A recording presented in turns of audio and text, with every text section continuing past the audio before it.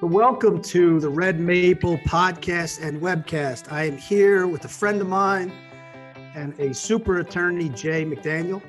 Jay, welcome to the podcast. Thanks for having me on. I appreciate it. So Jay, you and I, we've been chatting probably for, a little over a year or so. We've talked about the project, we worked on some projects, and it always seems as though the area that we're focusing on is majority shareholder issues. Is that fair? I mean, every time when you and I talk, because that's about 85% of my business. So if we're talking about what I do, that's where the topic will lead us. Yeah, and I read your website, and for anybody that's watching, it's called the Business Divorce Law Report. After the podcast, I'll put up some information about it. But tell us a little bit about your website, your practice areas, and then we'll get into some of the meat. Sure. So I've been representing people, mostly owners of businesses, either the majority or the minority owners, in the disputes that they have among themselves. And about 10 years ago, a guy over in New York named Peter Mahler came up with the idea of this is really a business divorce, just like a human divorce, only you're dealing with business people. And it's kind of kept on. I really define my practices relating to the termination of business relationships. So most of the time, it's a closely held business where there's something has come along and folks are ready to throw in the towel, and they're going to move on, whether voluntarily or involuntarily. But I also see a fair amount of cases these days that involve high-level employees with restrictive covenants. As you may know, the line between equity owner, I have a membership interest, and senior employee, I have a title that makes it look like I'm a membership, and I get paid, share of profits, and that's become far more blurry. Particularly, for example, in the lawyer industry, contract partners are very common. They say partners, but they really don't have any equity.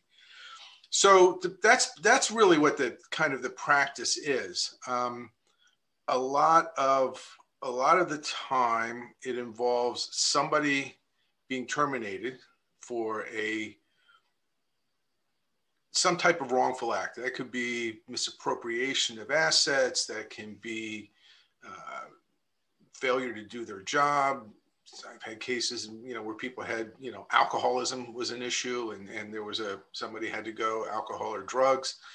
So that probably covers half of the business divorce cases I do. The other half is deadlock and dissolution cases where someone either can't get, there's a true deadlock 50-50, or there is what I call the minority veto.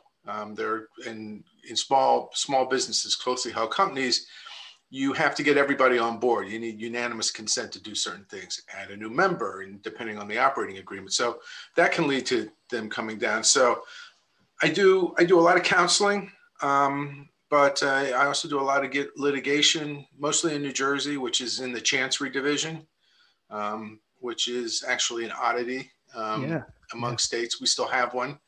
They've been eliminated in virtually every other jurisdiction. So let me ask you this, right?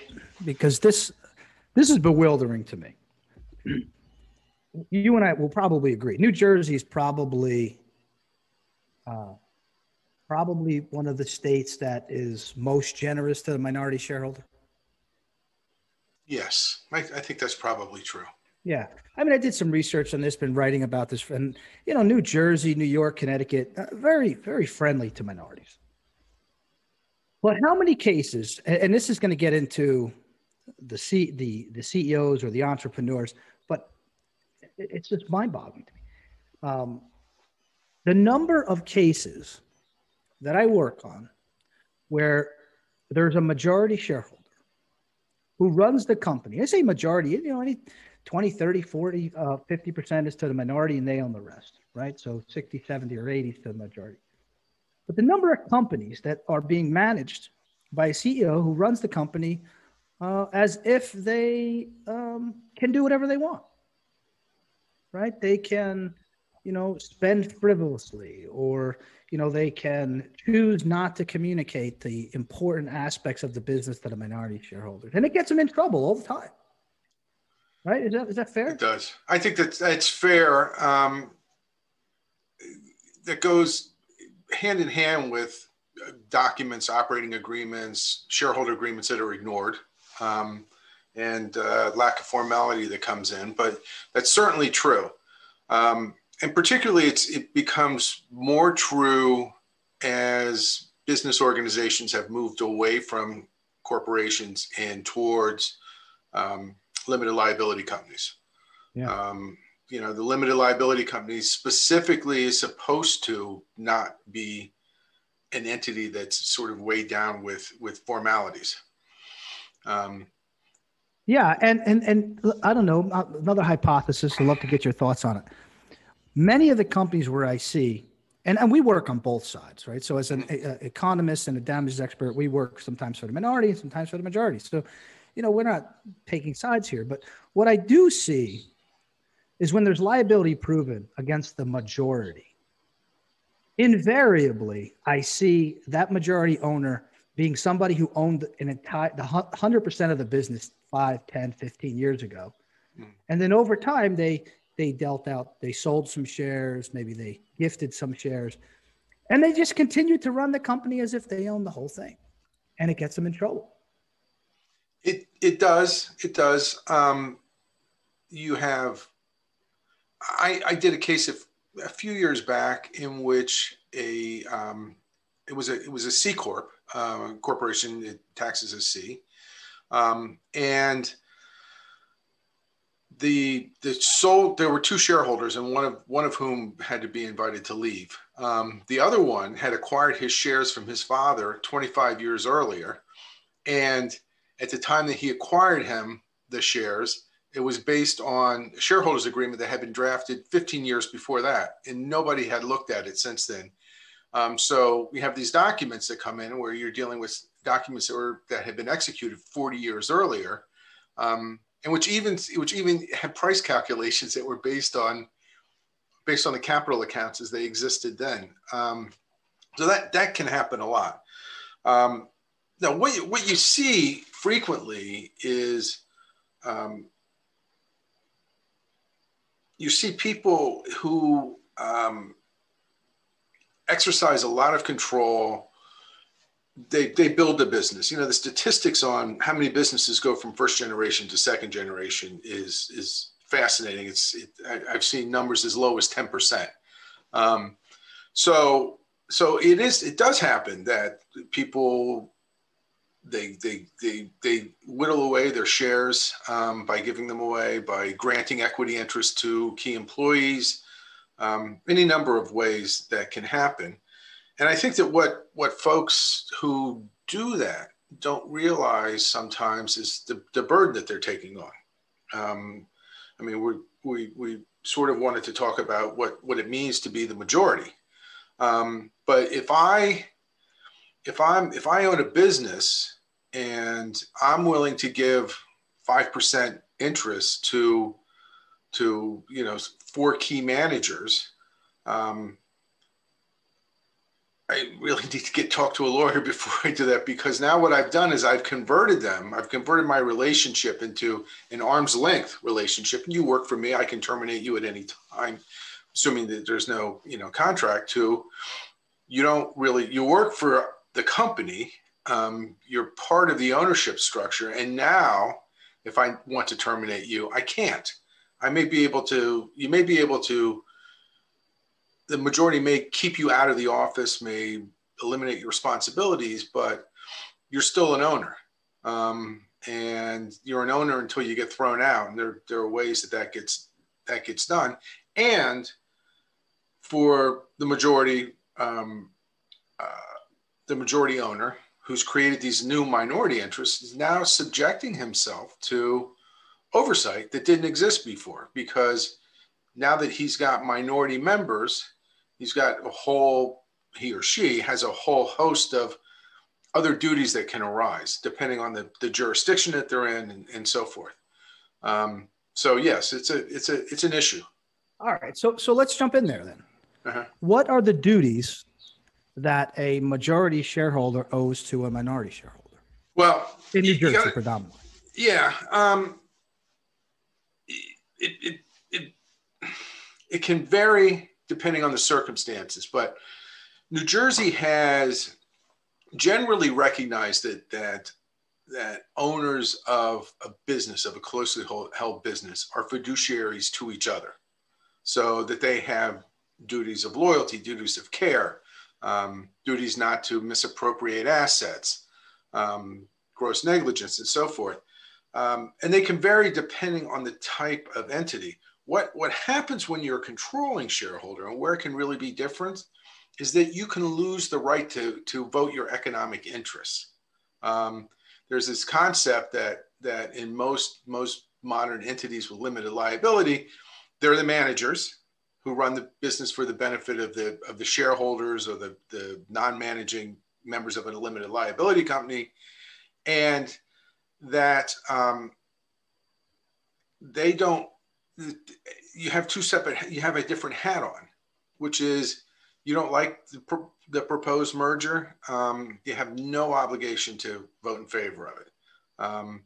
If you don't like the idea of taking a mortgage on or debt or whatever, those things you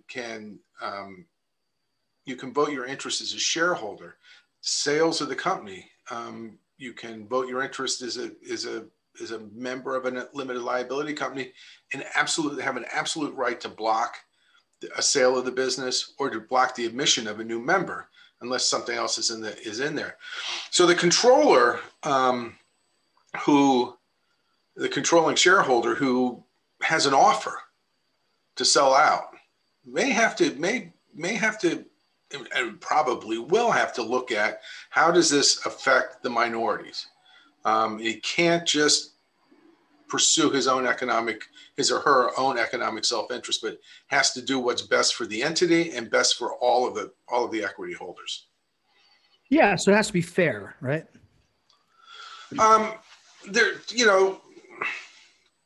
Delaware, which is the state where most of these concepts are developed, has developed a number of these tests. They have the entire fairness test, right? Which is sure. when you have a transaction in which someone's basically on both sides. The controlling shareholder has negotiated a sale of the company at a price that he likes, or you can have directors who are on the same side of it. You can have these hoops that have to be jumped through. The courts normally won't second guess the judgment of the managers of a business. But when you're on both sides of the deal, they look at it very carefully. And this entire fairness doctrine will let the judges take a look at the details of it. So that carries over into New Jersey, in most jurisdictions that have this. So you have to look at what the effect of this is going to be on everybody else that's involved. And in a closely held business, it's almost difficult to conceive of the myriad different ways in which the majority shareholder, the controlling shareholder, could be limited in his discretion, his or her discretion, by the fact that there are minority shareholders who will be negatively affected by something they want to do.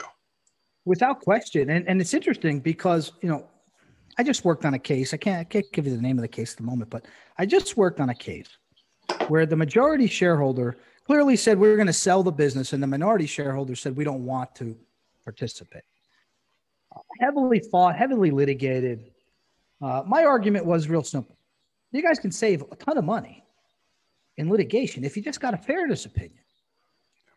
Right? And the fairness opinion, for those of you that are watching, you're not familiar with it, but I'm a big advocate. If you have a transaction, if you're a corporate attorney or if you're a litigator, but if you have a transaction where the minority does not like the deal and you choose not to get a fairness opinion, I mean, that is absolutely insane, because the fairness opinion by de facto is being put in place by an objective third party to make an argument as to, this is fair both to the minority and the majority.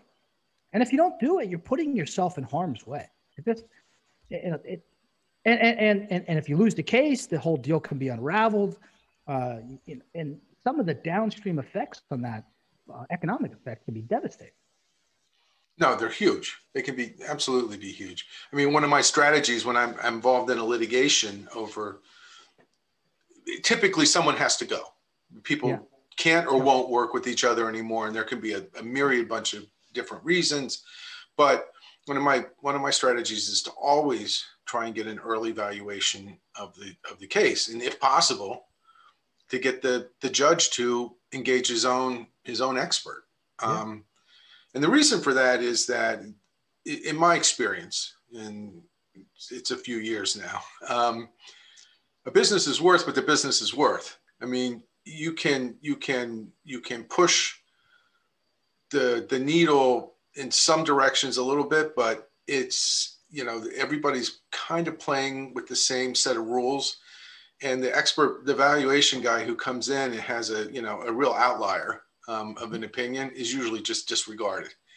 So, I find that the numbers don't change very much. You tell me you come in and you look at it. I ask you to look at a business and tell me, give me something, what you think it's worth. If what you've done is well reasoned, everybody else is going to come to the same conclusion, give or take 10%. Yeah. I mean, normally, right? I mean, normally, I give you an example of perhaps a time that didn't happen. This is all a public record, so I could talk about it. But it was a company called Crownfish, and it was a wonderful company owned by 3 family members. 2 of the family members decided they didn't want to have the other third-party member because the other third-party member was, misappropriating assets. Mm-hmm. Right? There's 2 valuations done. One valuation puts the minority interest at about a 1.5 million. The other expert comes in and says that the party's interest, the 30% party's interest, is $19 million. Right? That creates an enormous problem, to the point where, what's the judge do? Oh, goodness, I got these 2 valuations. They're so far off. Let me split the baby. And then they had to file bankruptcy. Serious. They had to file bankruptcy because, but my point is, and I'm not disagreeing with you, but my point here is that there's so many unknowns that if you cover your bases and you work with somebody like yourself or others that are going to make sure that the operating agreements are buttoned up and the things that you're doing are meeting the fiduciary standards and responsibilities, then we won't even be in these problems, right? Yeah. Most of the time, or even worse, right? The one thing that I think is so important for entrepreneurs and business owners is to having that operating agreement. Tell me if I'm wrong, but having that operating agreement, the metrics in which you're going to value the company, and agree. It's important. It's important. It is. So I again, reading much of your website, I'm looking at one of your articles now. This, and you refer to the Berkowitz versus Power Mate Corporation. What's that case all about? It's interesting. It's a Chancery Division case from 50 years ago or so. And Chancery is a trial court and generally not given a tremendous amount of persuasiveness. But you mentioned that you'd read it, so I actually went and looked to see how much it had been cited. It's been cited all over the country. And it's a persuasive case, and it's cited a lot in New Jersey too. But you see, courts in South Dakota saying, "Oh, Power Mate decision," and the basic idea behind that is that whatever may be your duties in any given circumstance, if you can drag somebody else along, then you have to take care of them. So that's almost the nature of the fiduciary duty.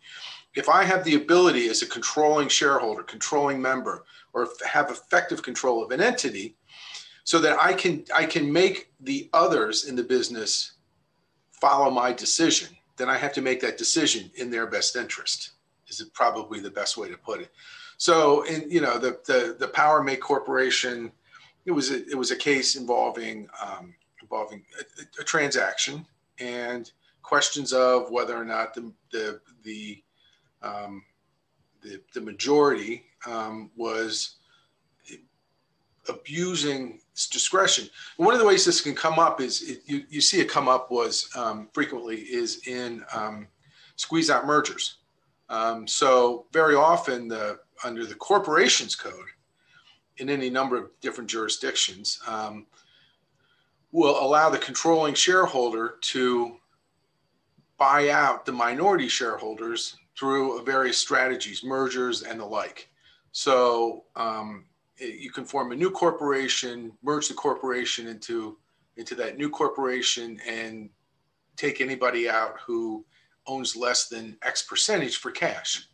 And so by doing that, the controlling shareholder gets all of the stock, but controlling shareholders on both sides of that transaction.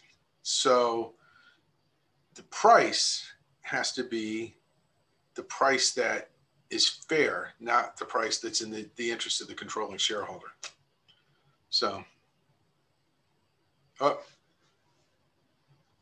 I lost you for a second. Can you still hear me? Yeah, sorry. Okay. what I was suggesting is that in a case like that, where a majority, and now we're getting into my world a little bit, but where a majority wants to buy out a minority, yeah. in a squeeze out merger, most often we're not having discounts, right? Right. Most often. Most often, yeah. And it can be, though, too, just price. You don't have anybody looking over the shoulder to make sure that the price is fair.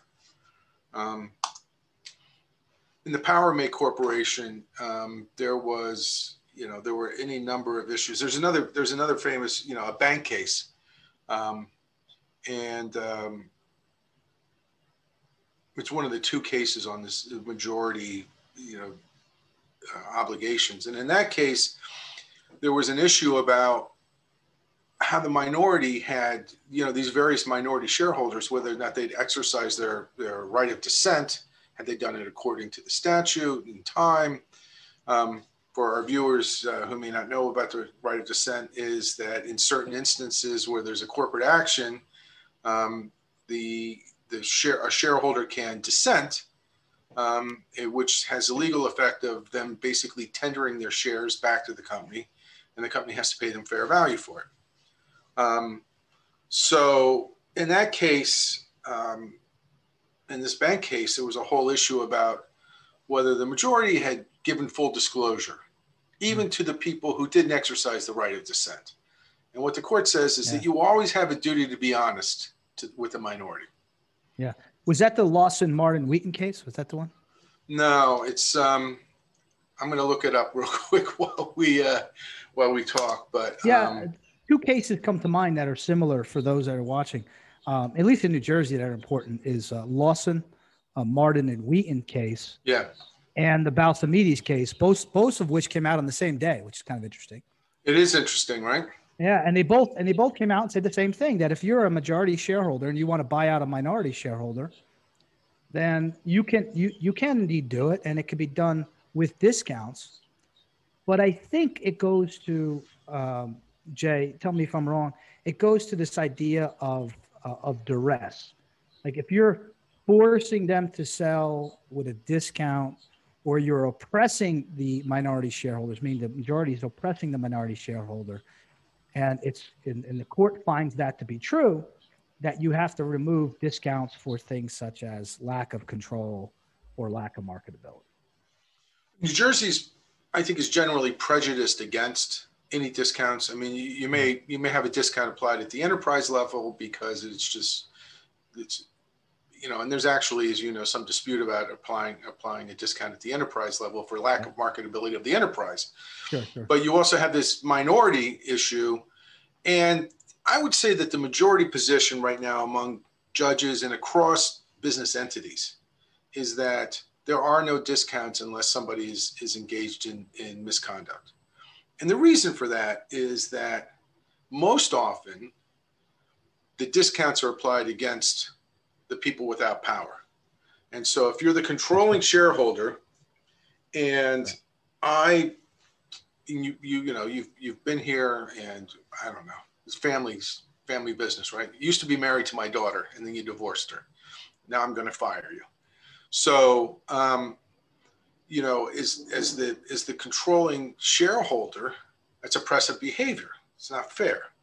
So you shouldn't be able to benefit from that by reducing what you have to pay to the frozen out, squeezed out, oppressed shareholder by a discount that represents their minority interest. So, is it fair to say that that is one of the duties of a majority? You know, is that a fiduciary duty that, you know, you can't squeeze them out or, you know, make arbitrary decisions based upon, you know, your feelings or circumstances that preclude that, you know, and we probably both of us see it, that incite in the CEO or the majority to make these irrational decisions from time to time? Well, you know, oppression is judged by the reasonable expectation standard. You know, you and I started a new business together. We were both going to work there. We were both going to share the profits and bring our children into the business. You know, so 20 years later, when, you know, I had a case in which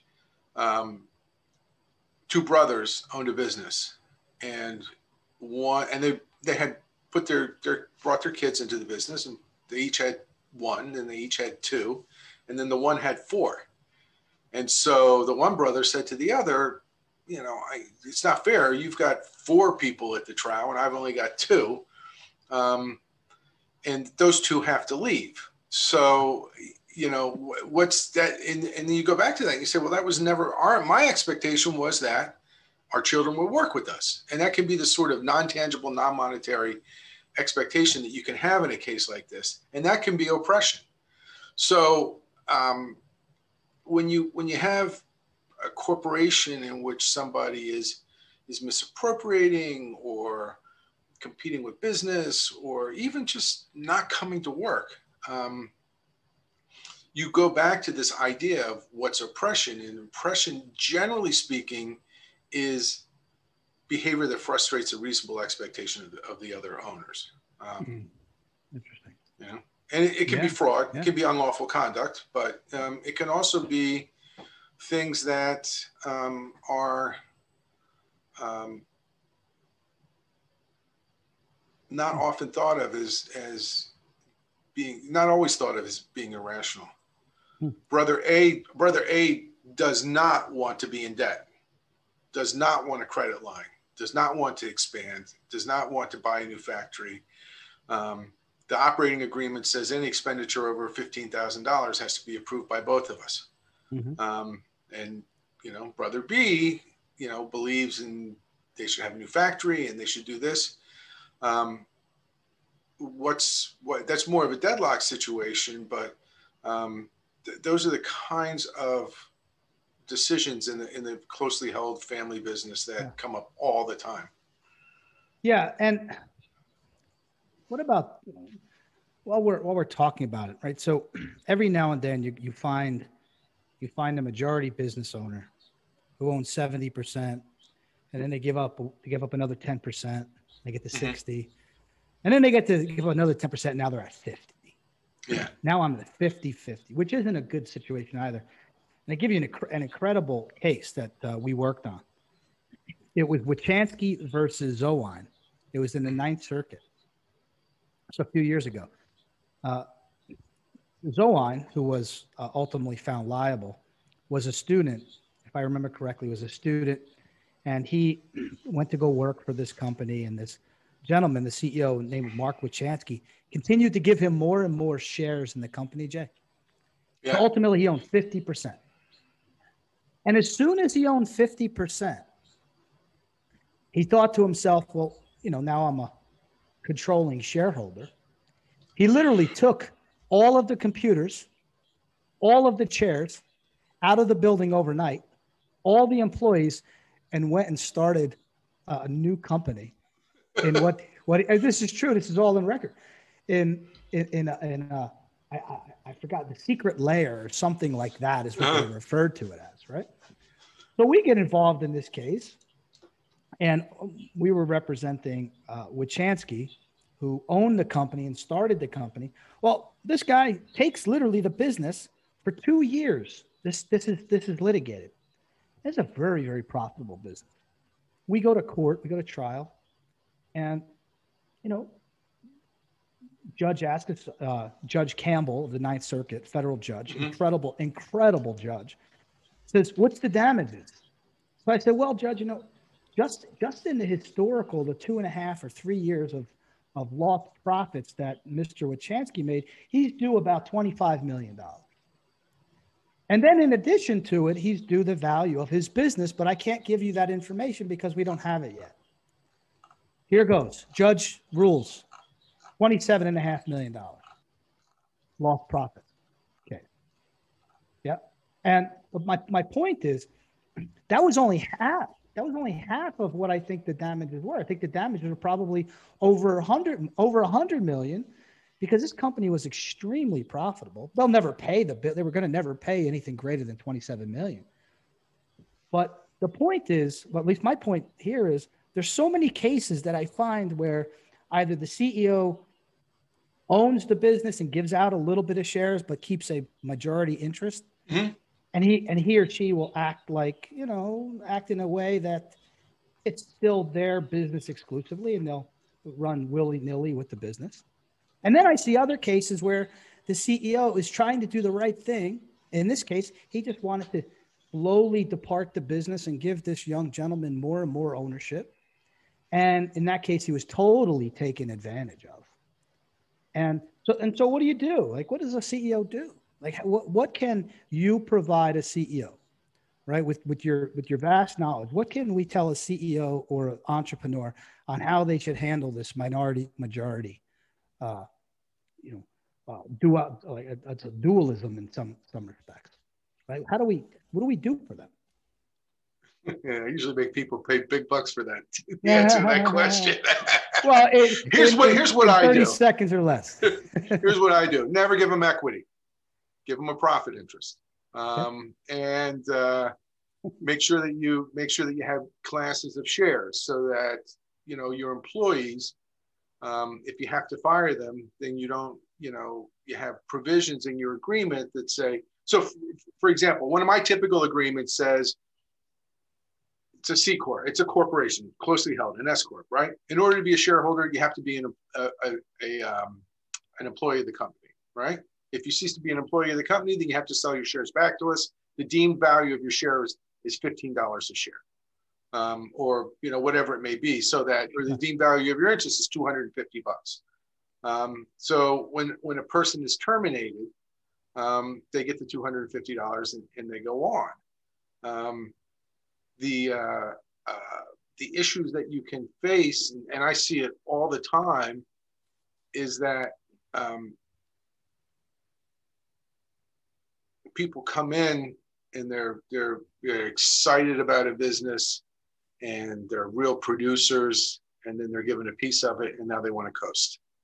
And then the owner's in a position, because how does the owner get rid of them? Now, this business was worth $1 million. I gave this guy 10% because I thought he was great. And, now I owe him $100,000 to fire him. Mm-hmm. So I tell my clients, pretty much never give employees equity unless you really, really, really mean it. Yeah. Here's something to think about. I'd love to get your thoughts on this, and we're already up against some time here. But in New Jersey, mm-hmm. You probably agree with me that restrictive covenants don't really carry much weight. It depends, but yes, it depends, right? But New Jersey, I did a little research here. New Jersey is one of the states, not too dissimilar to California, that are very anti, for the most part. When you look at all the cases and rulings, they tend to be a state where restrictive covenants aren't often enforced. Mm-hmm. I mean, yes, there are certain circumstances where clearly a good lawyer can make sure that happens. So In New Jersey, you get shareholder oppression, right? So we know that there's a possibility, and this is the Balsamides case that I mentioned. If I were to give somebody, let's say my top salesperson, Mm-hmm. half a point, 1%, 1,000 shares, I don't know, depending on the company, but I give them a very small piece of the action, of the ownership. Now I understand all of a sudden now my relationship changes with that individual. But if that individual were to leave, and let's assume that I also have them under restrictive covenants, but if that person were to leave, they're an owner and they have a restrictive covenant as employee, and they were to leave, go somewhere else, and they were to take clients with them. Do you think that there's any validity in going after them as a breach of not only the restrictive covenant, but also a breach of fiduciary duty as a shareholder? That's not a particularly unusual situation. Okay. And the other thing to think about too, in that is that if there's no restriction on competition and it's a sales-driven, personal, kind of organization, real estate management company, law firm, accountant, whatever, that the absence, there can't be a restrictive covenant with a lawyer. But for example, in a real estate management company where everybody has a book of business, right? They have the properties they manage, and there's no restrictive covenant. When that person leaves, there's some really good arguments to be said that they don't get anything because they took their book with them. All the restrictive covenant, all the goodwill of the business was owned by the individual members, and that's the case with lawyers and other kinds of things. So, but as a business, probably there's a few things that people overlook. Who owns what? Very often, the operating agreement won't say who owns the software and the copyrights and the trademark and the client list and all that kind of stuff, which leads to a whole host of collateral litigation. I tell you that on just a week ago, I was denied certiorari by the U.S. Supreme Court over a copyright case that has been pending for 10 years. I was a little disappointed in the result, but it's been pending for 10 years, and it's from a business divorce case where the operating agreement didn't say who owned the copyrights in it. So, the restrictive covenant, it's important for owners to try and control that. And it's also important to remember that restrictive covenants incident to the sale of a business are more enforceable than those that aren't. That being the case, the argument that I would make, which I have made, is that when you became a member of this entity or a shareholder or whatever, when you were granted equity, it was a transaction. And so you stepped into a new league, and therefore I'm entitled to broader enforcement of the restrictive covenant than I would be if you were just an employee. Yeah. Yes. Totally agree. Yeah. So I have a case. I have a case now. Sales-driven organization. 3 guys, one of whom left, immediately started a competing business.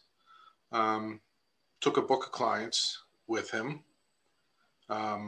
and then turned around and sued for as an oppressed minority member, and wants some other kind of value. And my response is, there's inventory, there's assets, there's accounts receivable, there's hard assets, but the goodwill, I think you took everything that you were entitled to when you left. I obviously have the majority there, so. Yeah, I get it. So one of the things about minority majority issues, especially in this state, in the state of New Jersey and in New York City, I think Delaware obviously has much more. The rules, the rulings are much more clear than they are here in New Jersey.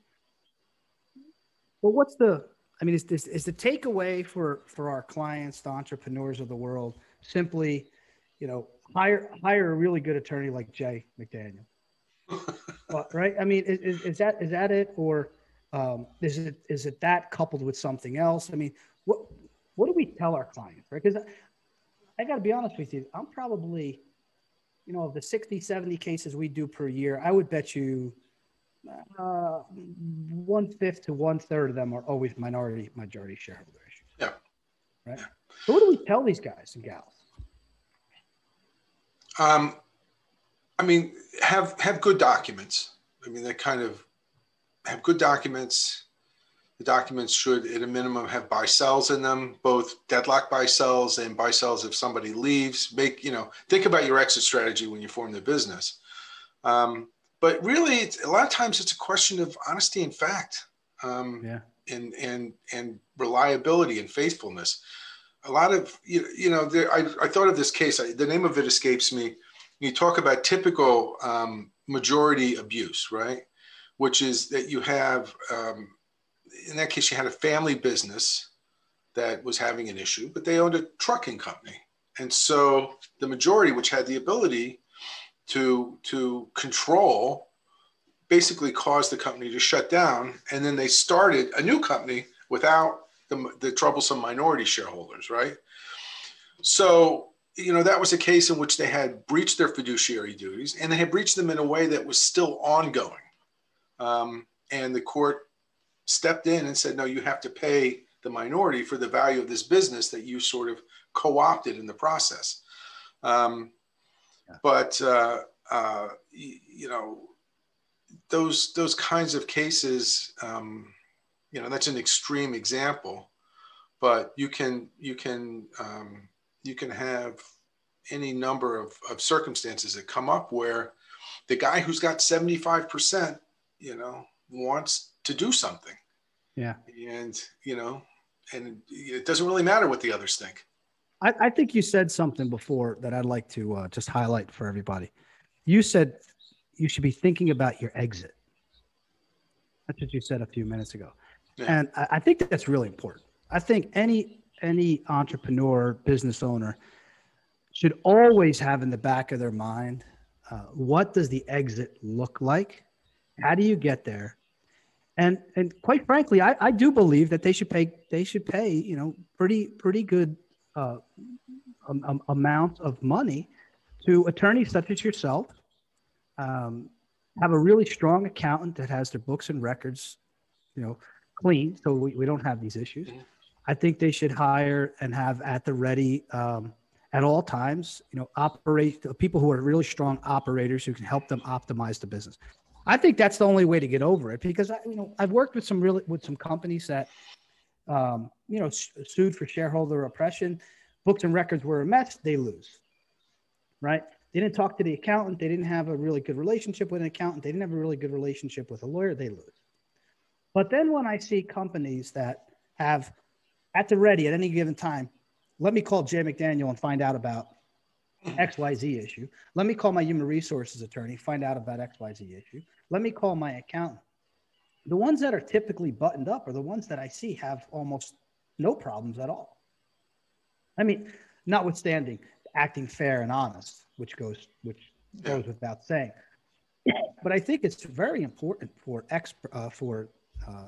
CEOs and entrepreneurs to have very trustworthy, reliable experts, professionals at the ready at all times to get really good advice. Because, the advice you're giving here over the last 40 minutes, obviously it's free, but it's really good advice.